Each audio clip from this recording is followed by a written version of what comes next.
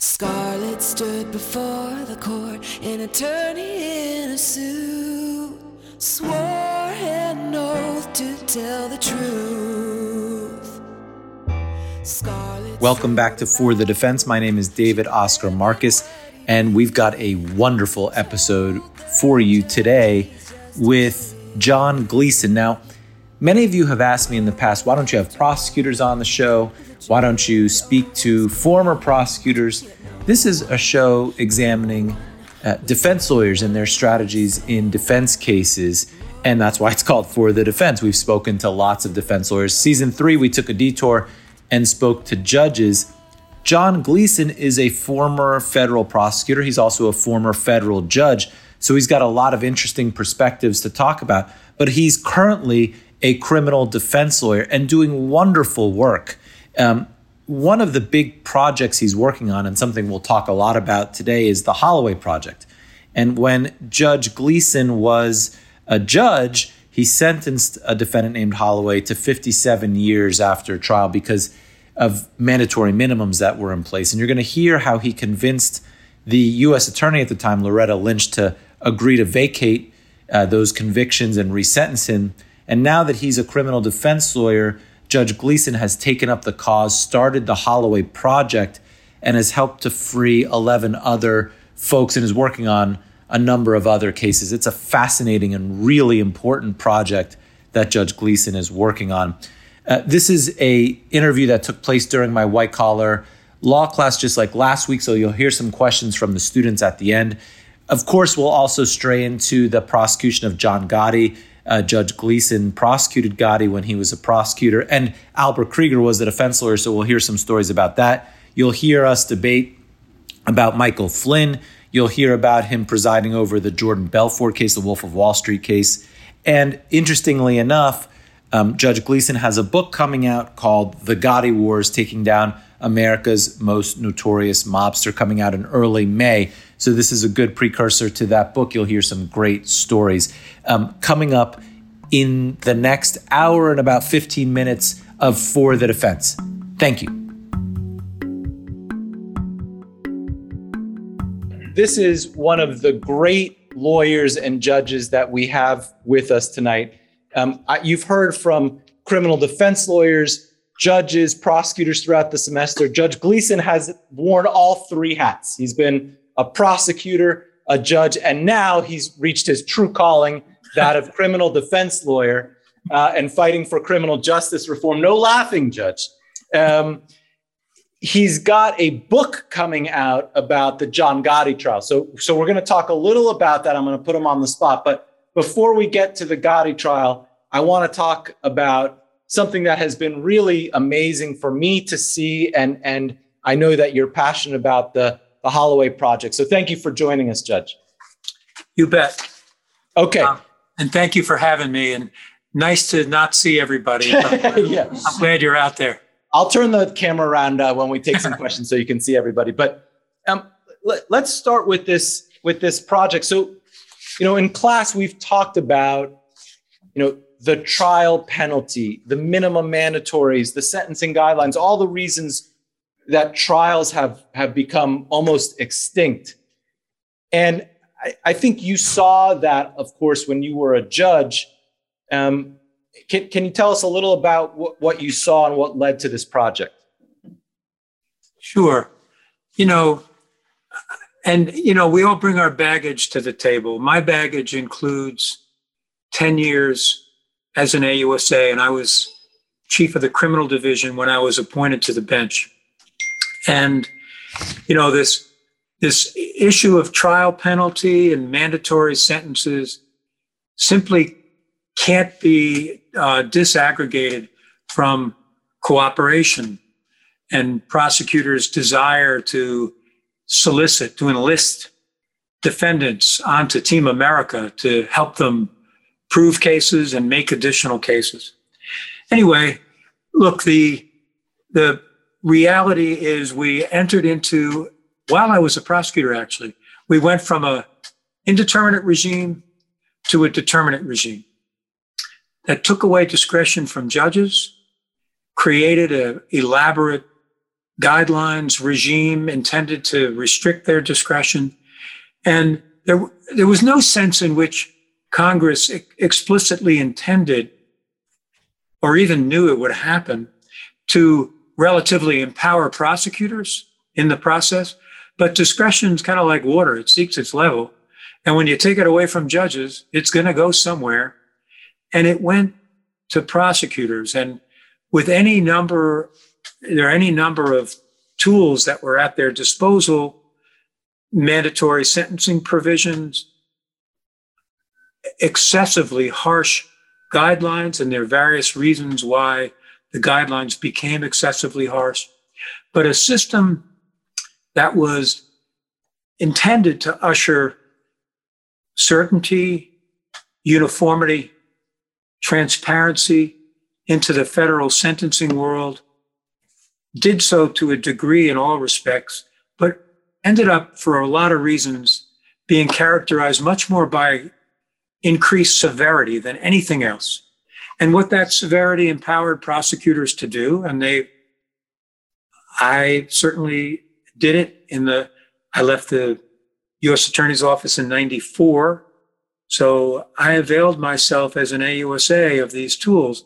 It allowed prosecutors to be in control of the delta between the sentence a defendant would be subjected to if he or she agreed to plead guilty, on the one hand, and the sentence they would face if they had the temerity to exercise their right to trial by jury, on the other, and then they blew trial, got convicted at trial.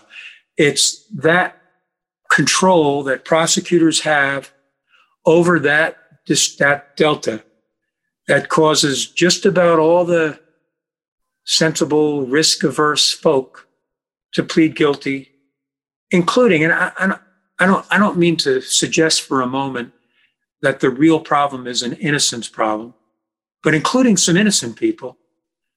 But I think the real problem is we've chosen a world in which we don't punish people because they're guilty.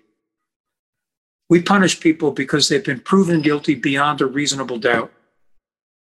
And only if that's the case. And I think there's a serious problem in the system that folks whom the government cannot prove beyond a reasonable doubt are essentially, I don't want to say coerced, because judges find that they've voluntarily pled guilty, right, but they are induced to plead guilty because of prosecutorial power. So there's a lot to unpack there. Let me say this about the innocent folks pleading guilty. Your former colleague, Judge Rakoff, has written a whole article and book about this, and he argues that it's a bigger problem than we suspect. And even if it's only a small percentage of cases, numbers-wise, that would be pretty big. But in any event, I think the Holloway case itself is a good example of this. So maybe you could tell us about that case and what happened when you were a judge. Sure. I'm a brand new judge. On the bench a matter of months, and an indicted case gets wheeled out to me, randomly assigned to me. Francois Holloway had a chop shop. He chopped up cars, sold the parts for a living, and he needed the raw material for his business. So he and an accomplice stole three cars at gunpoint in a 24-hour period. Right. The accomplice had a firearm and ended up cooperating against Holloway. And there's a offense called carjacking. It's basically armed robbery, basically robbery of a car. Right. And whenever a prosecutor has a situation like that, she can decide to bring 3 carjacking counts, for which back then the guideline range was roughly, 8 to 10 years in there. And then at the prosecutor's choice can choose to deploy the firearm in the sentencing phase by getting an adjustment within the guideline for possession of a firearm, or on the other hand, charge a separate count under 18 U.S.C. 924C for the possession of the use of a weapon with regard to each robbery. And the two very fundamental things about that. One is the second and third produce the first such charge under the firearm law as a mandatory consecutive, at the time 5 years, later 7. The second and third had mandatory consecutive 20 years, later increased to 25. So Holloway, so that's the sentencing regime. The other critical feature of this regime, which I knew at the time, and the Sentencing Commission later proved with data, was that prosecutorial choice. Do I go with a little bit of an uptick in the guideline range, or do I charge this 924C, which operates as a 2x4 across the forehead of the defendant? It turned out, DOJ disproportionately took the much harsher route when there was a black man in the defendant seat as opposed to a white man. So it was the most harsh mandatory sentencing provision in the federal system, which is saying something. And right. It was used disproportionately against black men. So go back to Holloway. He chooses to go to trial because he actually had a separate, interesting legal issue that went all the way to the Supreme Court of the United States. What was that? You'll like this, David. The carjacking statute said if you use a gun to steal a car with the intent to cause serious bodily injury, right? And Holloway's defense was, I have a chop shop. I steal cars. If these people said no, we were going to walk away. We weren't going to kill them. We didn't have it. So I ended up concluding if there's conditional intent, if they resist and you're going to shoot them, that's enough. And the accomplice, no surprise, said if they resisted, we were going to shoot them. That conditional intent issue went all the way to the Supreme Court, and he lost it. But let's get back to the important part of Holloway. Yep.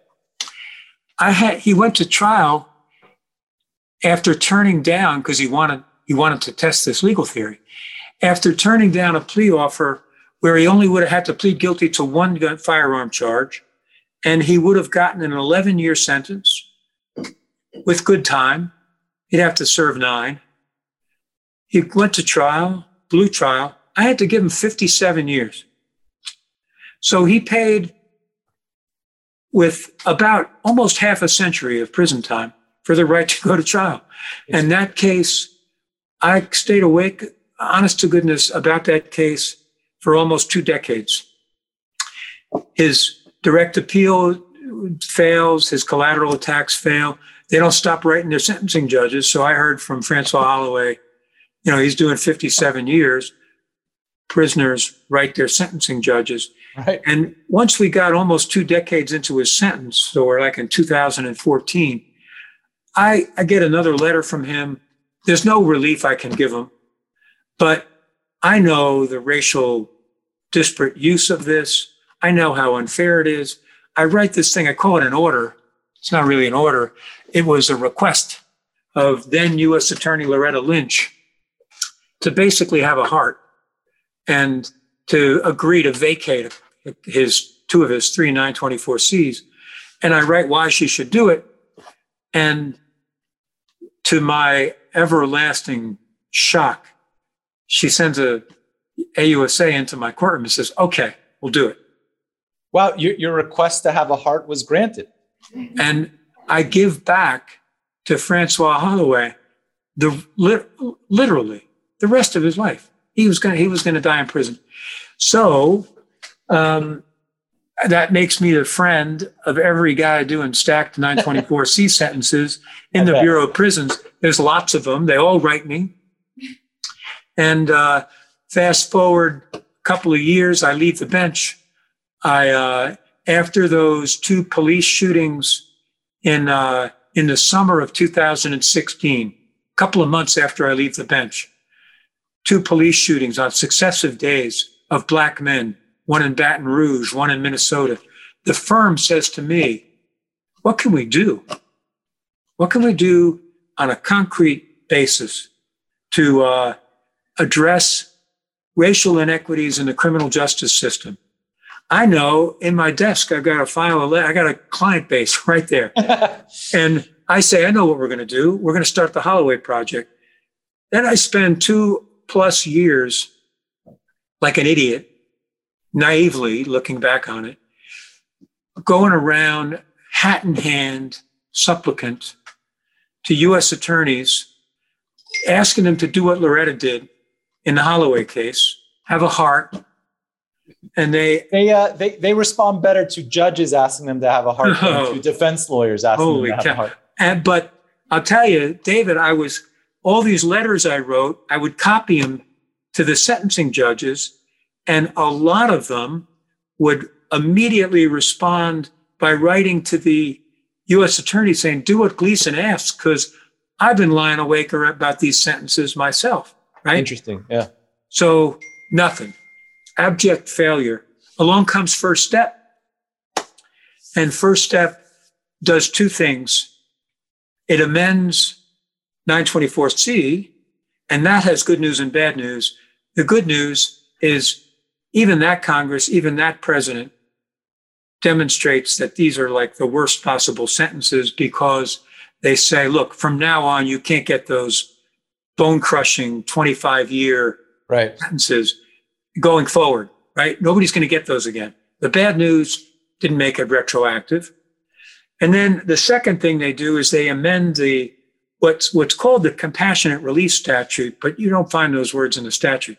They amend the sentence reduction statute to take the BOP out of the way and allow inmates like my clients to go directly to sentencing judges and seek relief. And I tell you, there was an epiphany that was a result of one of my clients calling me. He calls me and says, look at First Step. Let's make a compassionate release motion. And I say to him, well, you're not old yet and you're not dying yet. Right. So forget it. Because that was the view of compassionate release that the BOP had imbued in us for decades, because that's the only time they ever opened the gate. Right. My client says to me, will you read the book, please? So I pull the book down off the shelf and I read that a judge can reduce a sentence for extraordinary and compelling reasons, period. And I think what could be more extraordinary and compelling than a guy who does, my typical client, 19 years old. He robs 4 bodegas. He gets very little money. No one gets hurt. And he's going to die in prison pursuant to a sentencing statute that has now been rendered defunct because it was so severe. And it was deployed in a racially discriminatory manner for decades. What could be more extraordinary and compelling? So we turned from supplicants asking for mercy into the litigants that we are, and we take those same cases, those same guys about whom the U.S. attorneys are slamming the door in our faces, and we go into court and we seek relief, and we've gotten relief for 30 of them. It's amazing. Average sentence reduction, 34 years. Amazing. More than 1,000 years of prison time in the aggregate shaved off their sentence. We're still going. Now we've been around the country, and we got a pipeline. We're bringing in other firms. We've got threshold. There are legal issues that are up for grabs. Got a cert petition in the Supreme Court. There's still a lot yet to be determined with finality by the Commission and by the Supreme Court. But we're killing it. And I can't tell you how satisfying it is to win those cases against U.S. attorneys that were so heartless. It's amazing. And, I know one of those cert petitions is from my circuit, the 11th Circuit, where unfortunately they're the outlier circuit on this stuff. It's amazing to me that they don't have the heart that you speak of. Right. So a couple of questions that jump out at me. One is, not only is the decision to use the 924C used in a racist and, to me, heartless way. But also there's an interesting decision about whether these should be brought over to federal court in the first place, right? So many of these cases are just state cases, as you say, robbery of a grocery store or a car robbery. I mean, 98% or more of those cases are just local state cases. And when you look at which cases are the ones that are brought over, at least we've looked at them down here in the Southern District of Florida. I mean, it's hard not to think that race is involved. Almost all of the defendants that are brought over from state court are Black. Well, there you go. I mean, this kind of falls in squarely in the don't get me started category. There's so many, right? There's so many respects in which race seeps in, from the policing to the charging to going to federal court, as opposed to the state. One thing I will say is there is a regional disparity when it comes to everything, but when it comes to the incidence of stacked 924Cs, in part because everything's local, including the arrangements that U.S. attorneys have with local prosecutors. Those are all, they vary a lot. When they did the crack reductions, you remember this, David, reduction of crack sentences in 2007 and 2010, like the North Carolina districts were, right, gushing over with cases because of the various, we had relatively formal agreements when I was chief of the criminal division in Brooklyn as to who was brought federally. But, back then, the firearms, the ATF agents, if they wanted to increase their stats, they'd take a gun case. It used to be in the old era, I would, as a prosecutor, I'd be able to say to someone, hey, look, if you don't cooperate with me, I'm going to take you down the street to state court where you're going to get hammered. Right. That all got reversed. Right. With the new regime. Sure. And there's a lot going on, including agents. The agencies are the clients of U.S. attorneys' offices. And in a big city like New York, where you got two offices that compete with each other, there's a lot going on, but there's no question that race plays a role in those decisions. So what's Holloway doing now, by the way? I lost touch with him for a few years, and I was a little worried because I have a project, right? And yeah, I don't want him to resurface in a bad way. And he called me. It's funny you asked. 2 weeks ago, he called me out of the blue because he's now a security guard, and he works for one of these security guard companies that staffs big buildings in New York with guards. And because of his conviction, he's by law disabled from carrying a firearm, which would allow him to have a higher pay grade. So he called about that. But I had a long, very satisfied, I said to him, we got a project named after you. and thankfully, he converted to Islam in prison. So now he has a different name. So I don't have to worry about him suing me for under New York law for making, for using his name. I don't think you have to worry about that. But you should, instead of the pictures of you as a prosecutor on the wall behind you should have a picture of him walking out of the prison. That would be the good picture to have. I actually have a picture. It's up there of his family walking out of the courthouse when I released him. And, he went downstairs to get processed out. And they're all walking out of the courthouse with their hands in the air. It's cool. That's great. One of the issues that you raised that I don't think gets enough play is, because so few cases go to trial, very few statutes get tested anymore. These new legal theories don't get tested. So you raised one that Holloway raised. He lost, but at least the law got tested. They're a really interesting issue. When cases aren't litigated, when so many cases plead, the law sort of stagnates. And then we're stuck with the one-off cases going up to the Supreme Court and getting reversed. And by the way, we keep seeing the Supreme Court reversing these convictions. This is a white collar class, especially in these white collar cases. They're reversing again and again, but it's hard for those cases to make it to the Supreme Court. So that's another reason why I think trials are so important, because the law needs to be tested and probed, and it very rarely is anymore. I agree completely. And let me add to that this dimension, David. Even when there's no trial, which is 97% of the cases, there's a lot of law going on at sentencing, right? And the guidelines manual, which started out as 100 pages, is now 600. Yeah. It's a labyrinth. And ubiquitous in the federal system are these waivers of right to appeal. So prosecutors are able to procure guilty pleas. The pleas are contingent on a waiver of a right to appeal. The waiver is frequently not bilateral. The government can still appeal.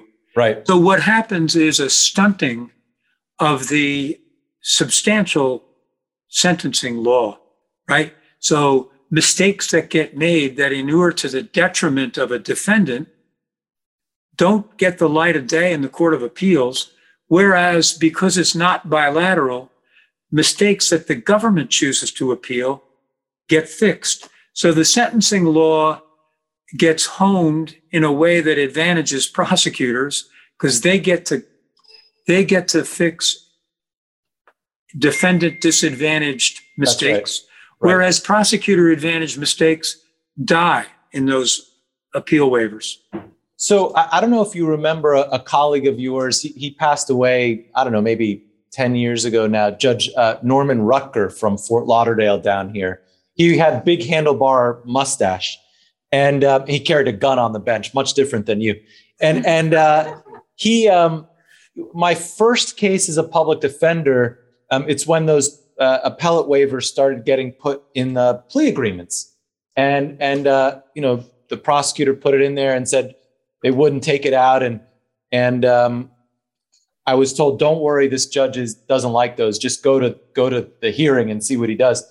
So he started twirling his mustache, which was a bad sign for the prosecutor. And he asked him if he worked for the Department of Justice or the Department of Injustice, because if he made a mistake, shouldn't I be allowed to appeal it? And he made the prosecutor cross it out in open court and sign that, which I've never seen a judge do that ever again, but that was Judge Rutger. Let me tell you one vignette about that. Last year, a judge in Michigan refused to accept an appeal waiver because he said, we make mistakes. I don't want someone spending 3 additional years in prison because we made a mistake. The U.S. attorney offered a defendant a reduction of a mandatory sentence from 20 down to 10 if he would agree to an appeal waiver. The defendant naturally wanted that. The judge said, I'm not accepting it. They filed a petition for a writ of mandamus in the Sixth Circuit. And I argued that, I was appointed as amicus in the trial court and the appellate court and argued it in front of a panel just 2 weeks ago. So they're going to decide whether to order the judge to accept the appeal waiver. Wow, that's interesting. And that gets, I think, into our Flynn talk in a little bit about what judges can and should do. And I'll table that for 1 second. Sure. I will bring up Judge Breyer, Charles Breyer, Justice Breyer's brother in California, was presented with a compassionate release waiver in a plea agreement. The government's now saying we can't have Gleason coming back to our court, so we have to have the defendants waive the ability to ask for compassionate release later. And Breyer wrote an order saying no, he wouldn't accept it, and put in there, "Don't you have a heart, prosecutor?" So there is that theme going through. So it's crazy, every time a judge does something to benefit a defendant, they now want to ask defendants to waive those rights, which is nuts to me. Right. Okay. So one last question on Holloway, which is some students have asked me how they could get involved after I gave them some of the reading about it. Is there a way for students to get involved in the project if they want to? Thank you for your interest in it. It's really, it's impressive, and I'm grateful for it. I have to tell you, we'll work on it. I'll tell you, and just a little bit of elaboration. It takes some doing to learn how to get the pre-sentence report. A lot of our guys went in the 90s. Right. So working up the cases takes a lot of work, and getting it right takes a lot of training. Today I did a training for lawyers, former prosecutors who are now defense lawyers at Davis Polk and Wardwell, because they've asked us if we can. There's a lot of guys out there. More than 2,500 guys got stacked 924C sentences since 2000 alone. And a lot of these guys went in before that. My wife helped me create some Holloway Project swag that says "Free the 2,500" on the back of it. I love it. Anyway, long story short, we're figuring out ways. I'm waiting for mine. I was going to send you one now. Yeah. And we're trying to figure out ways to both enlist people who want to help, because we really need the help, and to make sure that the people who want to help are properly equipped to do it well. Those two things are to some degree a little bit in tension, but we're working on it because we don't want, we want to get as many people who have colorable motions into those courts, especially while the law is favorable now in most of the circuits, except this 11th Circuit where you guys happen to be. We want to get them in and out before things might turn bad on them. Yeah. Even the government in the 11th Circuit in a lot of districts was not taking the extreme position that the government took in that appeal where they lost. But the 11th Circuit has two main rules that it follows, Judge. I don't know if you know these rules. Rule number 1 in the 11th Circuit is always rule for the government.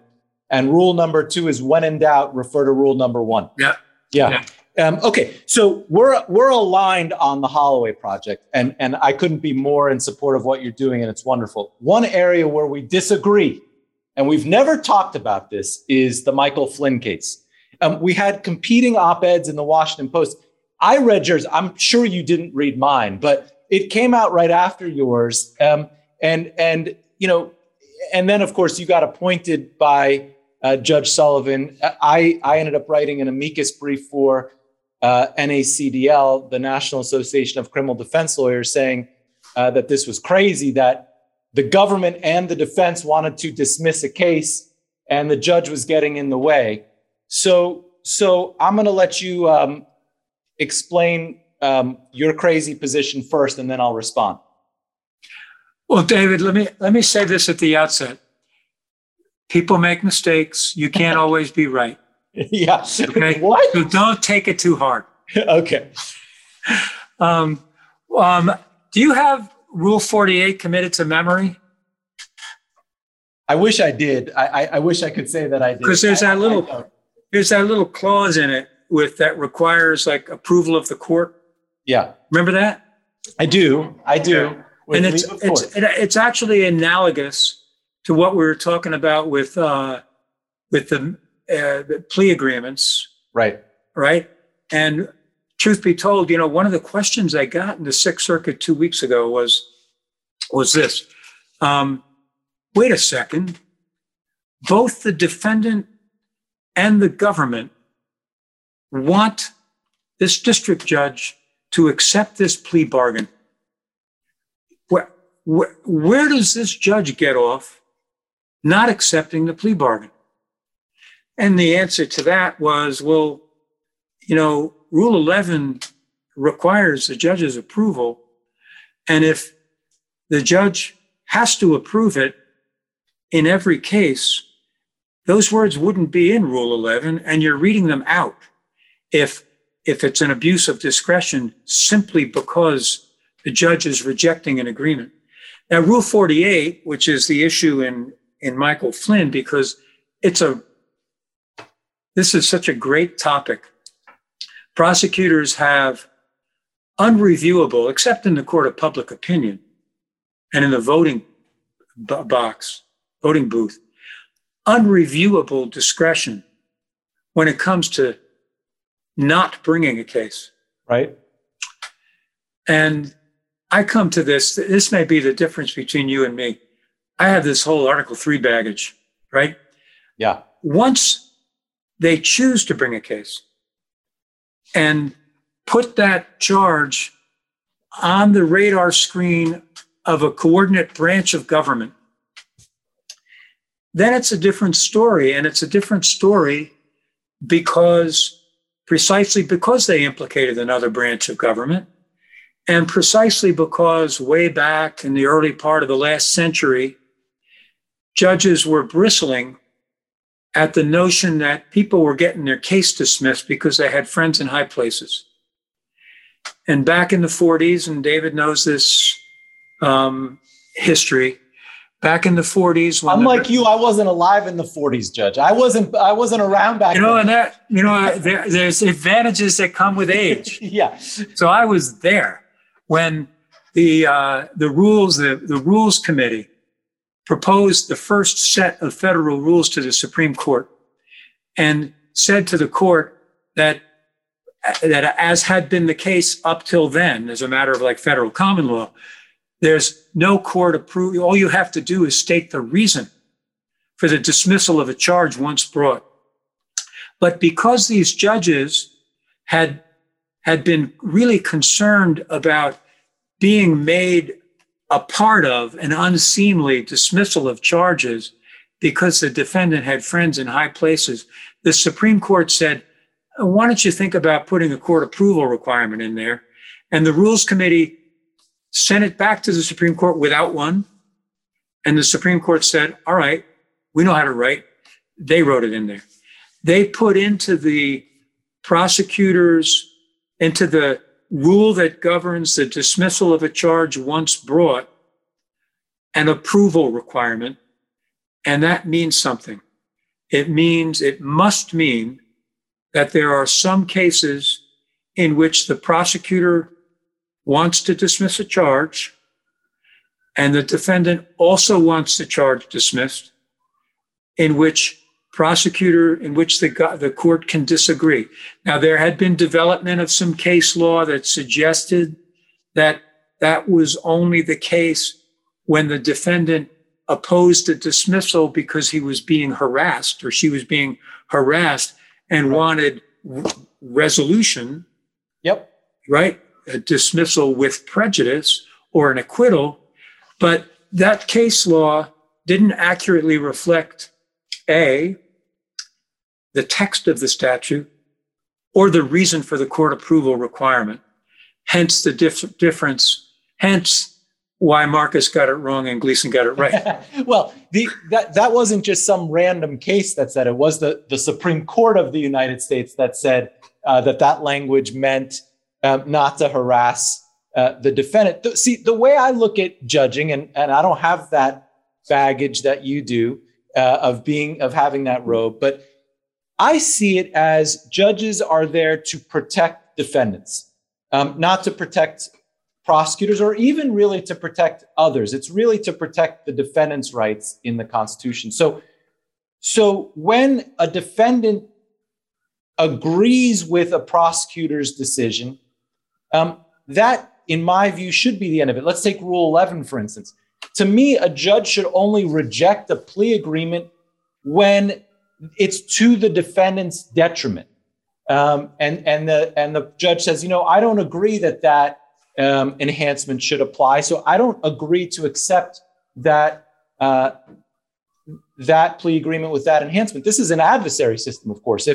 If both sides agree that a case should be dismissed, or both sides agree that an aggravating role in a sentencing shouldn't happen, who's the judge to come in and say, I'm going to give higher than what the executive branch says? I'm going to give a sentence higher than what the adversary says. To me, there's something wrong with a system where a judge is prodding a prosecutor or pushing a prosecutor to a more harsh result for a defendant. And I'm not sure, by the way, just as a policy matter, that we want judges going into the motives of why a prosecutor is dismissing case. I'm not sure that's really what we want if we want to keep judges as sort of this impartial body. I think, by the way, this ended up hurting the judiciary and hurting Sullivan's reputation instead of helping it. Just in the I want to protect judges as well in our judiciary, and I think this hurt us quite a bit in terms of making the judicial branch political, which I think is a bad thing. Well, as I say, you can't always be right. And let me make the point differently. And what you're missing, David, with respect, is a separate institutional interest on the part of that coordinate branch of government. And let me make the point this way. And you know this from Wheat versus United States. If 12 defendants go to trial and they all want to have the same lawyer, and the prosecutor says that's okay, and they all make a knowing and voluntary waiver of the right to unconflicted counsel, you know, and I know, that for legitimate reasons, a judge could say, look, I'm sorry. I got an interest. This is Wheat versus United States. I don't have to accept this waiver. I'm disqualifying this lawyer. Why? Because there's a separate interest in the Article III branch of government not to have the proceedings before it look farcical. We're not doing it. I think your argument conflates two different things. One is whether the authority to vindicate the interests of a third branch of government ought to exist. And on the other hand, whether a particular exercise of that authority is an abuse of discretion. Those are two separate things. But the Article III branch is not there as a slave to the executive branch. No. It has its own interests. Sure. And in the Flynn case, that particular Article III judge thought that it was being asked to be an accomplice to a subordination of the Department of Justice to the interests of the president, and thought that it was being required to apply a completely different set of rules to Michael Flynn than he had applied during his entire tenure as an Article III judge. And that wasn't right. The president had it within his power to and you look back to the origins of that court of that approval in Rule 48, right? Friends in high places, like bringing the judiciary into this unseemly dismissal because they're buddies, in this case of the president. That's why that court approval was there. The president had it within his authority under Article 2 to do what he wanted to do with Michael Flynn. And all Emmett Sullivan says is, use your authority in the right way. Don't bring an independent Justice Department to its knees to the denigration of the whole foundation of the Department of Justice. Do it the right way. Pardon them. And you know what? That's what happened. You've got your view about whether the judiciary its integrity was eroded. I got a completely different view. Yeah, I do think it is a weird thing. And you touched upon this at the beginning, that the executive branch could have said, we're not going to bring this case at all. And we're not going to bring it because we're friends with Michael Flynn. They could have come out and said that. Absolutely. So it is an odd turn of events that they didn't say that, but if they had come out and said that in the criminal case, that couldn't be a reason for not continuing with the case. I mean, it is an executive branch decision, right, about whether to file a criminal case or not. An executive branch decision that stays within the executive branch until You walk into that courtroom. It's a coordinate branch of government that has its own integrity to protect. Yeah. No, I think that's right. I think the primary function of the judiciary, and maybe this is where we disagree on the Rule 11, Rule 48, and even on some of these other issues about the conflict one that you raised, is I don't think a judge could say, I'm not going to let the defense lawyer represent all 12 people because it would look bad for the case. I only think that the judge could do it if the judge finds that it's just too much of a conflict, and I'm going to protect the defendants from this conflict. I don't think that's a little paternalistic, David. I thought you're saying that the judge should be protecting the defendant. The defendant wants it. So you think it's okay for judges to be paternalistic and do something the defendant doesn't want her to do, doesn't want the judge to do, because the judge is in the best position to decide what's in the best interest of the defendant? That case is trickier. I'll be the first to admit it, that case is tougher for me to decide than the Rule 48 or Rule 11 case. And there is that recent Supreme Court case that says you do get counsel of choice. So that one is a little trickier for me, but I would think the only way that particular case could go forward is if a judge really believed that the lawyer was just not going to zealously represent the defendant as a way to protect the defendant. That's at odds with the express language in Wheat versus United States. All right, I'll take Rinaldi. You can take Wheat. Okay, so let's we'll agree to disagree on that one. I think your Washington Post piece got more hits than mine anyway. So you can take that one, and we'll move to, I think, the really interesting part of tonight's conversation. Not that these first two weren't fascinating, but I'm a trial guy, and it's amazing to me. You're 30 in your 30s, and the Gotti file comes to your desk as a prosecutor. Tell us a little about that. That must have been pretty cool. Look, I tried John Gotti twice. When Yep. I was in the office a month, and I got assigned to the first RICO prosecution of John Gotti. It was the case that was pending when he and others murdered Paul Castellano on the street at Christmas time at 6 o'clock in front of dozens of people in December of '85. Anyway, that trial, to which I was assigned as a young cub prosecutor, lasted 7 months. And they called a defense witness who said that I supplied him with narcotics in exchange for, I asked him to falsely implicate John Gotti in murders in exchange for narcotics. And we thought, the other prosecutor and I thought, our reward for enduring a 7-month trial, two of us alone at the table with 7 defendants, would be convictions, but there were acquittals across the board. In the intervening 5 years, I continue to grow as a prosecutor. I stay in the trial world that David occupied, and an opportunity comes along because of an FBI bug in the social club to bring another case against John Gotti. Each case was the most important case of its time in the country. Prosecutors go a lifetime hoping to get somewhere near one of those cases. I got 2 of them against the same defendant.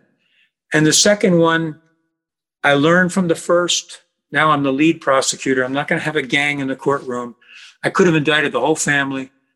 I start out with just the boss, the underboss, the concierge. And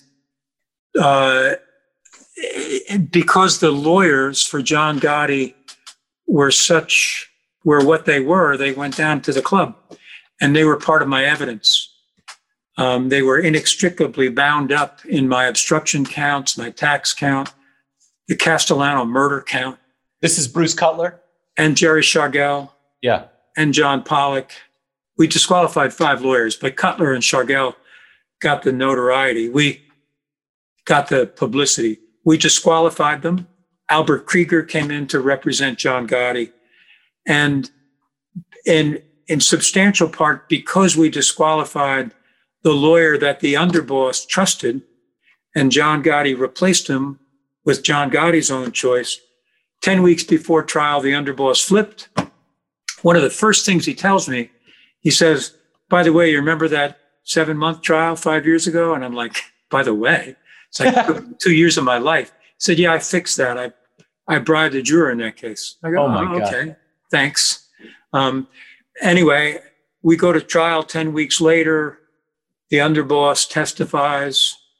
We have a fully anonymous and sequestered jury, even though I find out right before we impanel that jury that the reason the underboss, Sammy the Bull Gravano, was able to fix the first case was because we had an anonymous jury and a juror lied his way on and reached out for the bad guys. Wow. And sold his vote to a close friend who was a significant player in the Gambino crime family. So second trial went better. It was shorter. Instead of peripheral witnesses, in retrospect, the first trial I didn't know any better. It was my first big case. It was bad evidence. I mean, they bribed a juror. They had a defense witness who pled guilty to perjury, who said bad things about us. But it was a bad case. Once we got the bug placed in the social club and recorded the boss and the underboss and the consigliere actually committing their crimes, we had a much better case. John Gotti was not a typical gangster. He didn't come in the rumpled suit and rely on the presumption of innocence. In both trials, it was all intimidation all the time. And his defense was really, I'm the boss of the Gambino crime family. You're really going to try to do something about it. That was his defense in both cases. Insane. And so many questions. Let me ask you this. Do you think you would have gotten a conviction in the second trial if Sammy the Bull had not flipped? Yes. I mean, he flipped almost literally on the eve of trial. We had all three on tapes that this is what I told the jury, David. I said, look, he flipped 10 weeks before the trial. There were going to be 3 guys at that table, not 2. And we were going to convict him on the tapes alone. Right. Now you have him too. So you've got the insider's view, you've got the tapes. Every which way the proof was suffocating and they knew that we were going to go to trial with just on the tapes. It did change the character of the case entirely. An accomplice witness case is a completely different case than a tape recorded case. Krieger famously said, I'd rather have Sammy the Bull sitting in the witness chair than sitting in the chair next to me.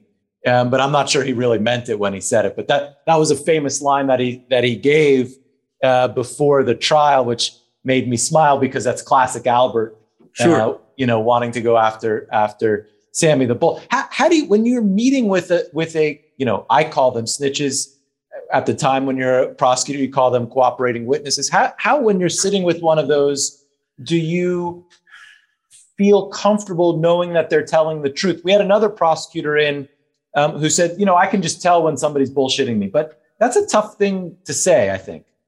No, it's very hard. But I'll tell you, if you want to get granular for a minute, here's, for example, we had this Castellano murder. And before Sammy flipped, the only evidence we had was a witness who said that he saw John Gotti across the street from Sparks Steakhouse where the murder occurred, right before the murder, looking down to 2nd Avenue, right? We had to disclose that to the defense because they were going to make a motion about the ID, right? So they knew we had that evidence. One thing, Gravano, he flips. Before he flips, I meet with him secretively. And I say to him, well, tell me about Castellano. Now, here's a guy who knows that our evidence, our sole evidence, really, is John Gotti's across the street. He says to me, no, we were sitting in a car on the other side of 3rd Avenue. Somebody who wants to tailor his evidence to what he knows I've got what is not to say that John got out of the car? So little things like that. Here's another one. Look, we indicted them for 3 murders. Indicted Sammy for 3 murders. I knew he had more. And, and we actually strongly suspected him of, 4 or 5 others. He flips. I say, well, how many murders you got? And in my secretive meeting, I get him out of a jail cell that he's sharing with John Gotti. So I meet with him and he says, I think 18. And I'm like, what do you mean you think? He said, well, I can't exactly write them down on a piece of paper. I'm sharing a cell with John Gotti. So when he writes them down, it's 19. Oh, but here's my point. I said, anybody on there I said, look, is Jimmy Hoffa on that list? Anybody on there special? Because I'm just trying to do a proffer, right? He says, yeah, my wife's brother. Oh, okay. We didn't suspect him of it. And I'm like, well, does your wife know? No. Wow. And so here's why I mention it. If he's going to hold back, in addition to everything I've said, you gather all this other evidence and you constantly have a mosaic against which you're comparing what he tells you. And He fared favorably in that regard. But back to the wife's brother, one of the things I told the agents when he left the room, I said, look, if this guy, we didn't even know his wife had a brother, let alone Sammy had killed him, let alone that he was going to stay with his wife and didn't want her to know, but we told him she was going to have to know. If he was going to hold back on anything, seems to me he'd hold back first on that. So you look for indicia that someone, it's a business. You want that person believed by the jury. First of all, you want to believe he's leveling with you before you sign him on to Team America.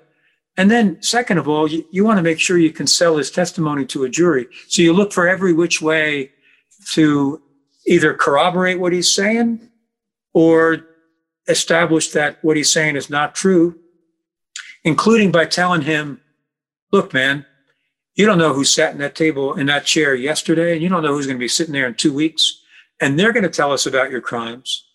Right. And if we find out about one of your crimes later on and we believe it, and you didn't tell us about that, you're toast. And we actually, Gas Pipe Queso was the underboss of the Lucchese family. We did just that. He ended up serving life without parole because we discovered later that he hadn't leveled with us about something. So these stories, I'm sure, are going to be in the book. When is the book coming out? May. Okay, I want an autographed copy, and you can quote Rule 48 underneath your autograph. So one thing you said earlier, really, I always wondered about this because you mentioned 2 New York offices, the Southern District of New York and the Eastern District of New York, and there's been a traditional rivalry between the two. Here you guys are in the Eastern District bringing the biggest case. Were you getting flack from your brothers and sisters in the Southern District? Yeah, they tried to steal it. We had to go, look, I'll try to condense this. Ready? John Gotti gets acquitted in 1987, in my case. We strike a deal with the Southern District that it can do the Castellano murder, but the next big RICO is ours because we were humiliated. We build a big RICO, and then they've got nothing over there in the Castellano homicide. That one witness, turns out that he was wrong, says John Gotti's across the street. We say to them, it's the Southern District. They're arrogant as all get out.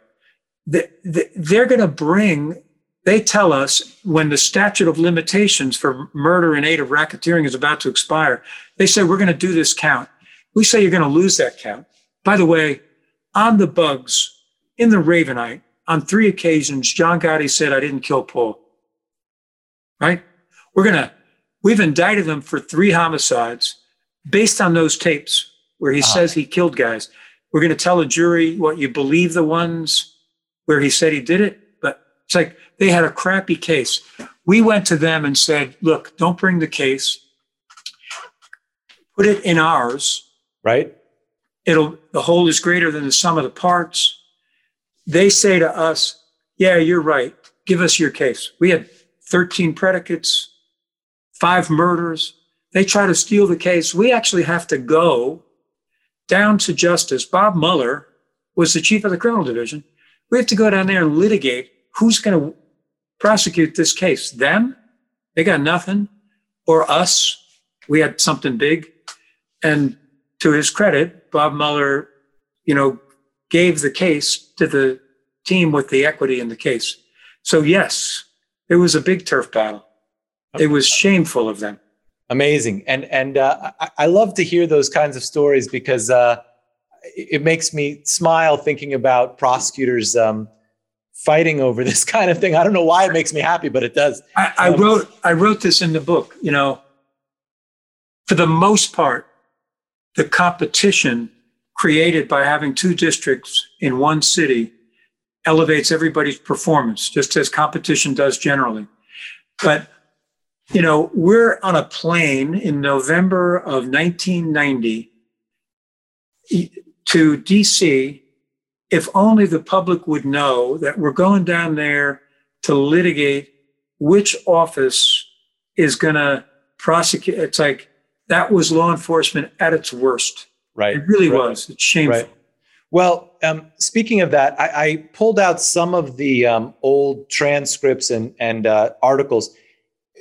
Your co-counsel Maloney, Andrew Maloney, in his opening, got a little far afield. So I'm gonna read from the New York Times and tell me. I want to hear what your impression of was at the time. This is the New York Times article about opening. It said, amid his team's decorum, talking about you, Mr. Maloney gave way only once to an impulse, a Gotti-like gesture of his own. It was during his opening statement in which he spoke of, quote, a mafia boss being brought down by his own words, his own right arm, and in the course of it, perhaps bringing down his own family. Suddenly, in what seemed a spontaneous role reversal, Mr. Maloney raised his hand and pointed an imaginary pistol at Gotti. A slight smile flickered across the Don's face, but he stared back, unflinching, and the prosecutor squeezed the trigger. When I read that, I was blown away. No pun intended. Bullshit. Really, I'm not kidding. To enlarge the spotlight, our whole culture needs to get on a psychiatrist's couch when it comes to the mob, including the journalists in it. Yeah. Who, it's fascinating. One of the reasons Sammy told me he flipped was his generation grew up on The Godfather, and life did not imitate art, right? He said they're all backstabbers. There's no honor among and we see what we want to see in gangsters, right? Whether it's the Don Corleone or the Sopranos or Bonnie and Clyde, Robin Hood, right? That outlaw thing. And the press, and the way they pivoted was remarkable. The press loved John Gotti. He was called the Teflon Don because he had beaten 3 cases, including our case. And Andy Maloney didn't do that. And John Gotti didn't do that. In our second trial, John Gotti was all over me. I'd walk to sidebar. Your mother's a whore. You're a faggot. Wow. Like, he was terrible. He was first trial, he acted like he owned a drawer. Unflappable, smiling. Second trial, he acted like a caged animal. But the press said he was, and the judge would chew him out. All this was, I would ask a question of a witness, say, did you speak to John Gotti? And I go let's look at him. He would, in front of everybody, do this thing. He was like to call me a junkie. He would do this thing with his arm. It was ridiculous. But the press wanted to see this kind of stoical, dapper Don. It was ridiculous. The minute we convicted him, complete pivot. They never talked to us. Press didn't talk to us during the trial. They wanted him to walk again. They wanted to have him outside the courthouse. He got convicted. It was clear he was never going to come out. And all of a sudden, we were the darlings. And It was just this obvious, shameless pivot. But that thing with pulling the trigger, I was sitting there. Andy was the U.S. attorney. He was the U.S. attorney. Right. He threw a hand grenade into the jury box in his rebuttal summation. But that thing, I read that thing 100 times. I didn't see that happen, David. So the rebuttal closing, just so everybody knows what you're talking about, this was a big deal. In his rebuttal, he said, if you accept the proof of what you were dealing with here, the boss of a murderous, treacherous crime family and his underboss, then you would be less than human if you didn't feel some personal concern. That was obviously crossed the line, and Albert Krieger freaked out from what I read. How did Albert respond, and do you think it was appropriate? Yeah, they jumped out of their chairs. Anybody would have. It was over the line, beyond the pale. And I got to tell you my reaction to it. I was sitting there. Andy was the U.S. attorney. Yes. So he opened, and then he sat at the trial and did a rebuttal summation. And, right. And my own view of it was damn, point one on appeal. B, I already have a guy whose MO is not, you have to prove guilt beyond a reasonable doubt. His MO was intimidation. Right. And I found myself wondering why Andy would be telling the jurors they should be afraid of the guy. I thought that was the one path to acquittal, because it was the path in the first case. He made no bones about being who he was. It was all intimidation all the time. I see. So I thought, I'm not too happy about this, not for the same reason Albert Krieger was not too happy about it. But then lastly, look, I was chief of appeals for a long time. The Gottis occupied our courthouse for a long time. There was a period of about 5 years where a Gotti was on trial almost literally every single day in the courthouse. And I knew full well that was the wrong thing to do, that we got blasted by the court. But I knew, just as you know, David, that it's going to be very hard to get a court of appeals to reverse a conviction of John Gotti based on that remark. So I could talk trial stories about the Gotti case for the next 5 days, but I know we're running out of time, and my students want to ask a couple questions. If you have a few more minutes, I'll of course, I'm here as long as you need me. Okay, so I'm going to turn the camera around so you can finally see them. We had good. Yeah, they're really there. I was a little afraid. I was just talking to Marcus. This is a whole setup that I get people to come in and talk to me about their trials. So if you all have questions, we'll take a couple questions with Judge Gleason before our time runs out. So come on up.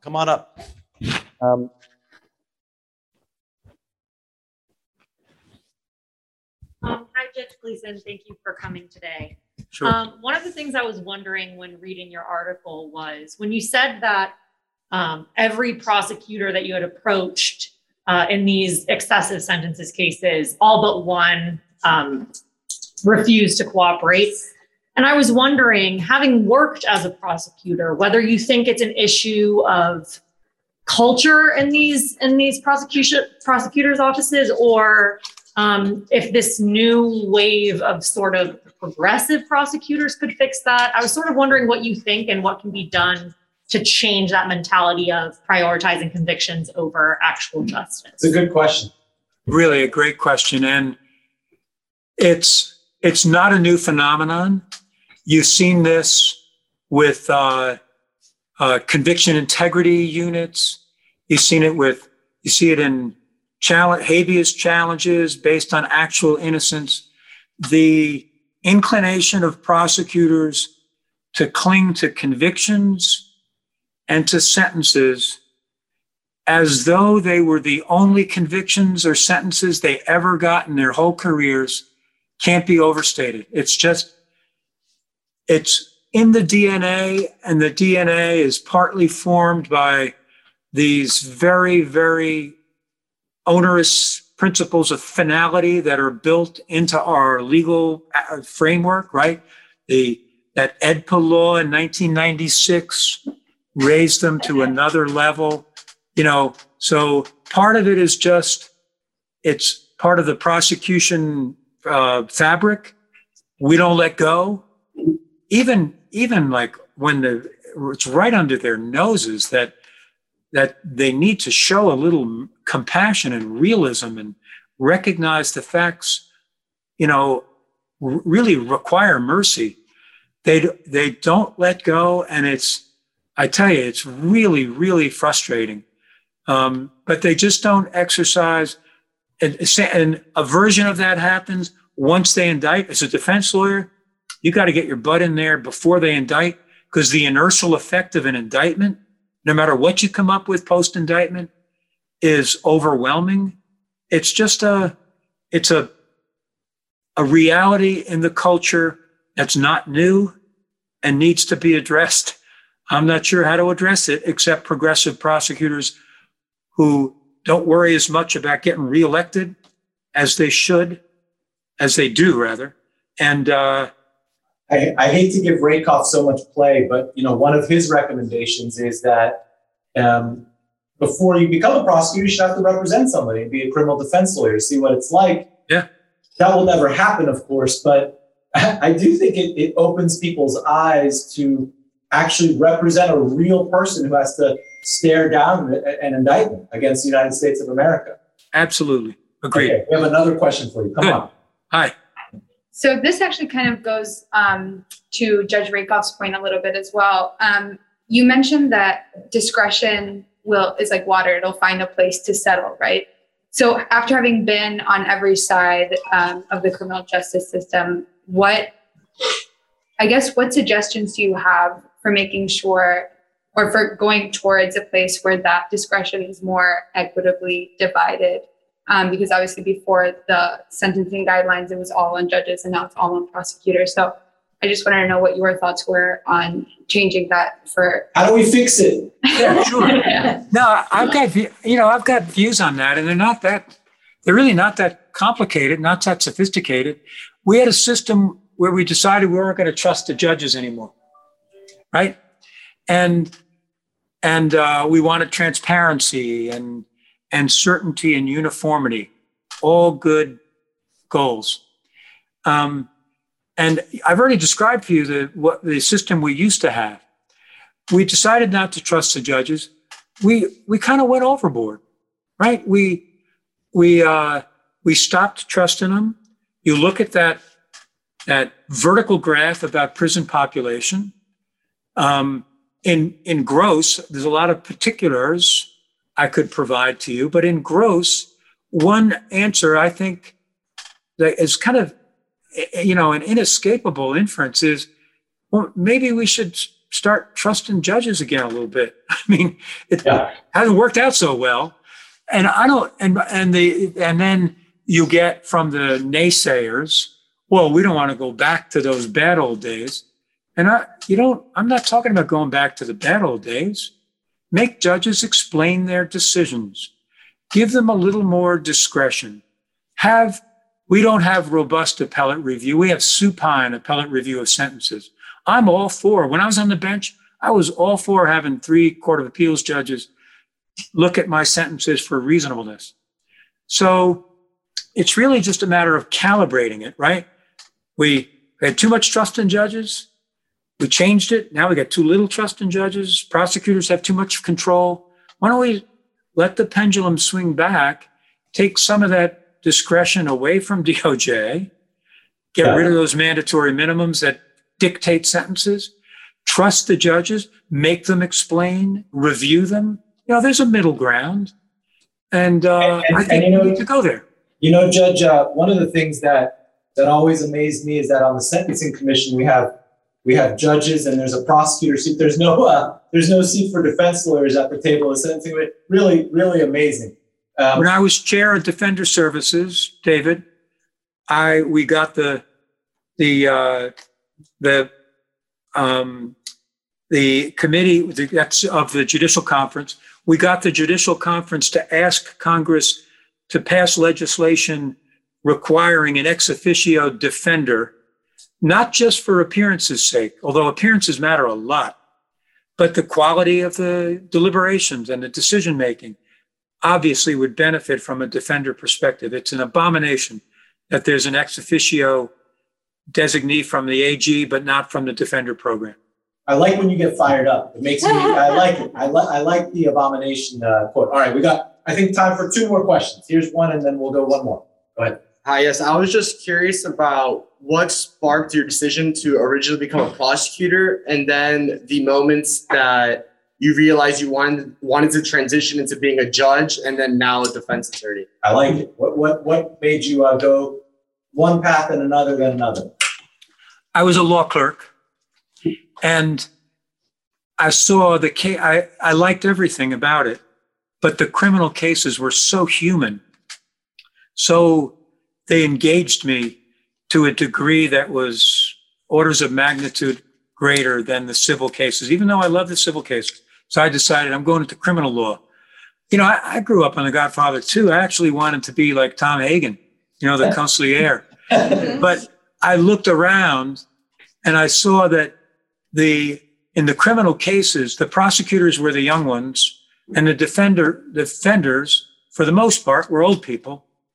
And I thought, okay, I don't want to wait till I'm old to do this, so I'll be a prosecutor. So I decided I'm going to be an AUSA. I go to the best firm I can get an offer from, just for the resume value, and I land that job. And then part of the answer is when I was a law clerk, I looked around at what the judge was doing. I said, I want to do that too. I knew I couldn't be a judge right away. But so I became an AUSA. I really liked it. I'm proud of the work I did as an AUSA. I evolved. Many people accuse me of undergoing a metamorphosis. I deny that. But I did evolve. When I went on the bench, I got involved with Defender Services, hung around with people like Marcus, saw the world from a different perspective.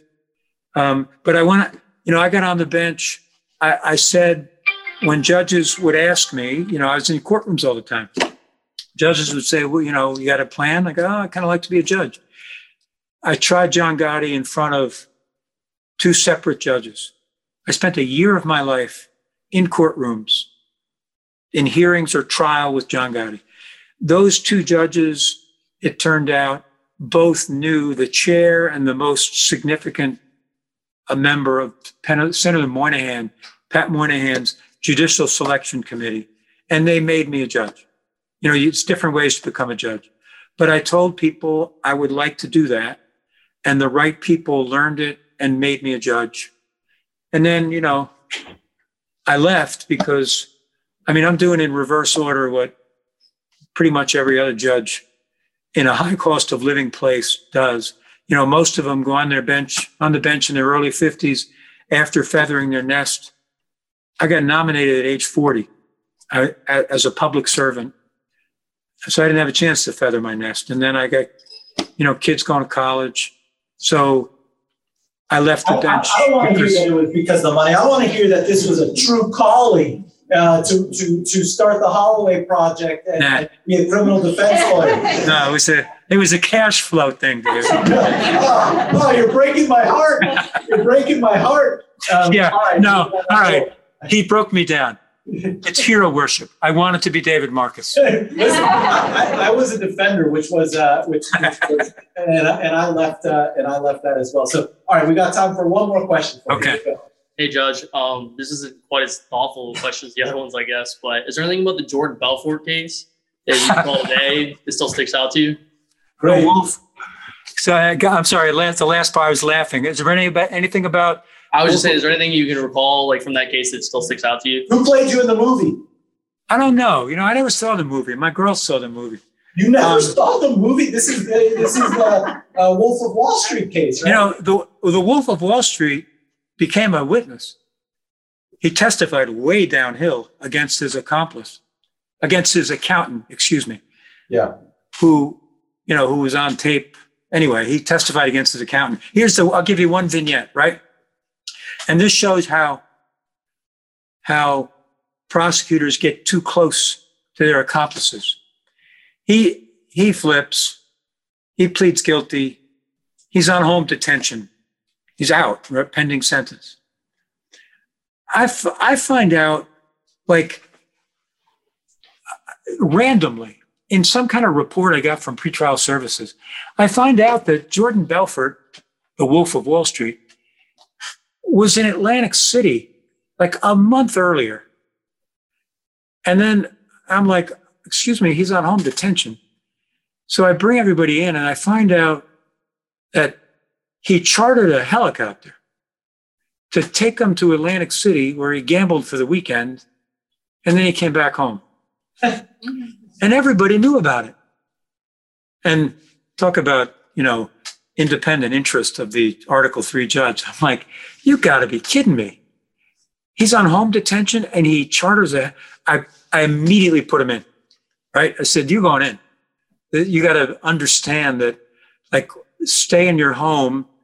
What part of stay in your home do you think can be construed to allow you to go to Atlantic City and gamble for a weekend? And then I let him ferment in the prison for a little while, and then I let him out again. But you're soft. You let him out. But you know who his roommate was in prison, right? Oh, this is a great story. So his roommate was Tommy Chong of Cheech and Chong, who actually encouraged him to write a book, which got made into the movie. So good question about Belfort. This was great. I loved it. Thank you so much for speaking with me in the class. I hope everybody got as much out of it as I did. I really learned a lot tonight and appreciate you doing this, Judge. So thank you very much. My pleasure. My pleasure. Nice to see you all. Take care. Bye-bye. Well, that was a really cool episode with Judge John Gleeson. I mean, it's not every day that you get to speak to somebody that's been both a prosecutor, a federal judge, and a criminal defense lawyer. It's really neat to hear all of those different perspectives. And I have to say, it's wonderful to have Judge Gleeson now working on the defense side and seeking justice in these cases where so many injustices occurred where he couldn't stop them. He couldn't stop them as a federal judge because of the crazy laws that we have. But as a criminal defense lawyer, he's making a lot of headway and helping to solve these injustices. Next week, we turn to Ed Shohat to finish off season 4. It's such a fun interview with my good friend Ed about a monster drug case that happened back in the 80s. In addition to thanking Judge Gleeson, I want to thank my UM law class for participating and allowing me to play this episode. And I will be announcing the CLE code in next week's episode for you Florida lawyers who are listening. In any event, thank you so much for listening. I really appreciate it. Please spread the word. This is David Oscar Marcus for the Defense. Thank you.